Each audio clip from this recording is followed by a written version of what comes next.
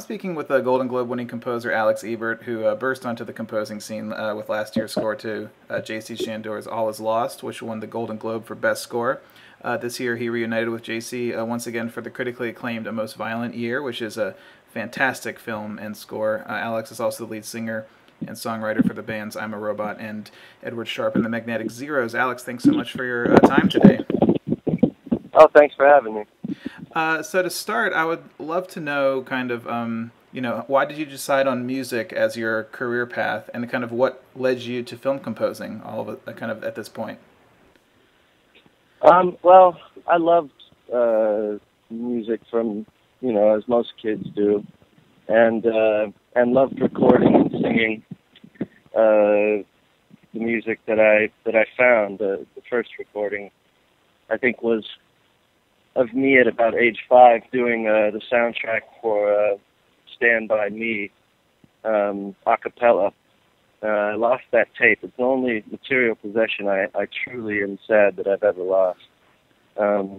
But yeah, I mean, I just was into it, and then I got into film around the age of 14 and wanted to make movies, and dropped out of college to sort of pursue that. And then just accidentally got back into music, and then that sort of took over. Started I'm a Robot, and then that was that really until suddenly I got a call saying, "Do you want to meet this guy who's making a movie with Robert Redford, and he's going to be out at sea, and there's no dialogue." And so it was one of those amazing calls to get out of the blue. So how did did you know JC beforehand, or did he just know of your work from your songwriting and stuff like that, or how did you guys kind of meet? The story goes, as told by my agent, that that JC came to him and said, "I want John Williams to score it," and and Amos Newman, my agent, said, who wasn't my agent at the time, said, "Well, okay, but why don't you take a look at some of these? What about, a musician who's not really a composer?" And, sorry, let me put you here. A musician who's not really a composer. I handed him a few artists' albums, and mine was among them, and JC kind of picked me. Oh, wow. And yeah, I guess the rest is history. I mean, I guess something clicked there because you're back working with them again for A Most Violent Year, and I really did love the film. It almost feels like it's from a different era. And so what were kind of the initial conversations that you had with JC? Like, what did he want from you, I guess, as the composer, and kind of what process did you want to take with him? Well, initially he thought that maybe the movie was going to be, as he said, a needle drop movie here. It's just a bunch of songs that he sort of mined out of the era, and then I guess halfway through filming he changed his mind and thought it needed a score. So I kind of got a call halfway through the process, read the script, and again he gave me plenty of rope, sort of swing around on. So I gave him a bunch of different ideas to start, and we kind of started with a very broad palette, and then it just sort of started narrowing down as we went along. And so kind of, what about the film really kind of drove your music? I found that the character of Abel was such a fascinating kind of character, but I mean there was a lot going on. The time era that was taking place in, the editing, the cinematography. I mean, what was the first thing that you really looked at that really kind of like, okay, I'm starting to get ideas about what this score needs to be? Well, I guess when I saw the first cut, the full first cut, which was about 3 hours, and I realized that this movie was a character study about Abel and this sort of entrenched, meditative sort of capitalist journey that this guy was sort of, hyperbolically focused on. And I found that sort of fascinating, that in conjunction with his sort of moral superiority complex. made for this really interesting character. And so it was sort of about getting into that, bringing his atmosphere into our atmosphere, and then also providing him with a calling card or with a theme that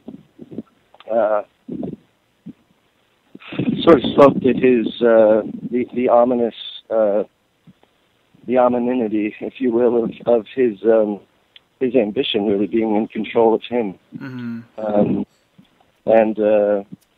what that might bring to the table for other people, and the lives it may turn over. And the entire time, I don't know, I just got this kind of Once Upon a Time in America vibe, and I mean that in like the best way possible. I mean, did you ever go back and look at films of that era to see how they were shot or how they were scored? No, I didn't. Although it's funny you say Once Upon a Time in America, because I actually, without thinking of the fact that I was scoring this movie, I did watch a piece of that. But no, I didn't go back and reference anything, although there were references in my mind left over from when I had seen some movies of that era, 1981, like Scarface, and even JC had the reference of Jan Hammer and all of the score and sounds for the hell is that TV show, Miami Vice. Yeah. So, and I didn't end up listening to any of that, but I did keep that in mind. And so, I mean, your process, I'm just like, kind of what do you do a lot of experimentation, or do you kind of have it boiled down to a structure, just kind of starting off with a theme and building from there? I mean, kind of what's your process when you are trying to throw that first step forward on this film? Wow. Yeah, I kind of just start feeling it out. With All Is Lost, I just read the script and started writing before I saw anything. With this, I watched the movie before I started, and I don't know. I think it's about getting into the minds of the characters and feeling what can be brought out. To me, this story is all about subtext. Sure, it's a story about a guy who wants to sell more heating oil than anyone else, but the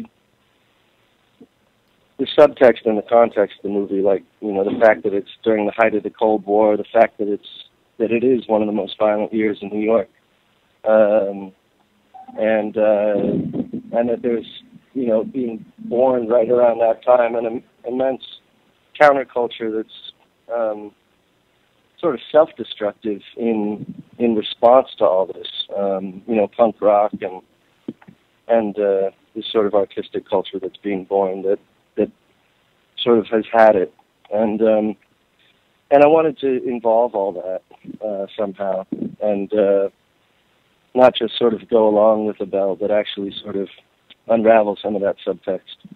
Absolutely, and it's I don't know. I love the way that the score is layered and the sound design, and how the whole film's sound design is so. I mean, it's so mind-bogglingly good. I mean, the way you guys use the sound of an airplane or during that chase, the train. I mean, how do you? I mean, what was the spotting session like? I mean, how do you? Because the film is kind of sparsely scored. The music is never overbearing. Was it a challenge to find where the music should exist and where you needed to step back and let the sound design kind of become the score itself? I mean, yes and no. I played around with overscoring, but I mean, there's plenty of occasions where I sort of demanded that my music be out, or same with All Is Lost, where I watched the first cut without my music, and I thought, well, this doesn't need music. I sort of dig it just like this. And, so it's a fine balance. You don't want to disrupt that realism that exists when there's not music, but at the same time, you want to achieve some of that cinema that occurs when music does sort of enter in and has the potential to heighten and unravel subtext. You're right. And another pretty notable thing about this film is the end title song. How did that come to be, and what really influenced that? Yeah, that was when it was time for a sort of cultural reactive dose to hit the film. He had just been going on and on about how sort of moral and right, taking the most right path, and all this right after the tragic figure of Julian sort of has his farewell, and the whole thing just kind of reeks of ignorance, and so it was time to sort of have this sort of cultural reaction, and so yeah, that's when the synthetic drums and the sort of the self-destruction and the unwillingness to be sort of a culprit and go along with Abel suddenly comes out and speaks out, and gets a bit ugly, and it was a really an amazing thing to do. I wrote that song not independently of the movie, but actually wrote it to picture. So oh wow, I started the drums right at the end of that speech, and then continued to sing over the titles, just sort of keeping Julian in mind, and keeping that reactive sort of spirit in mind the whole time. It was sort of a profound experience for me, because I didn't write any of the lyrics down, but nor did I have a melody preconceived. I just had a beat machine and laid down a bunch of percussion, and then just started singing, and without any real idea of where I was going to go or what I was going to say. So, like in those moments where I keep dragging out the word America on and on and on without ending the phrase, I had no idea I was going to do that. That was just a single take sort of thing, and I would punch myself in as soon as I'd screw up. But it was a pretty fun experience. Wow, well, that's awesome. That's really interesting. And so now that you've scored a couple films, what is your thought on the whole film scoring process so far? Does it allow you to do things that you weren't able to do in songwriting? Yeah, it sort of demands that you're of service to both the song and the picture, whereas pop music is sort of can sometimes be in service to you, and I think that it's nice, and to the general idea and the general form of pop music, verse chorus, and as opposed to dwindling away or disappearing when it actually wants to. So yeah, you're entirely of service to both the song or the piece of music and the picture, and that's a very liberating place to be. And to wrap up, I always like to ask composers, if you could score any film ever made, pretending the original score never existed, which film would you choose? Boy. Yeah. Oh God. Like what would be your favorite playground to play in, type of thing? Well, yeah, I mean, like a 2001 or a Once Upon a Time in America or a Good, the Bad, and the Ugly. Any of those sort of like grand, Lawrence of Arabia, like anything that sort of has this epic space within it that is really just begging for melody. Wow, that's an awesome answer. I love that. Yeah. Those are, Once Upon a Time in the West is my favorite film, so, I love... Yeah, Once Upon a Time in the West, actually, is what I meant. Yeah. That whole scene at the beginning at the train station. Yeah.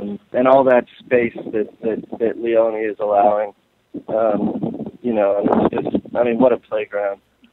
It's and that's what it really reminded me of you and JC's work, because you have that kind of down to a T, that balance of sound design and scoring, and it was, I really loved the film. It was really great work. So. Oh, good, man. But Alex, thank you so much for your time, and congratulations on the film. And it was such a pleasure to talk to you today. All right, thank you.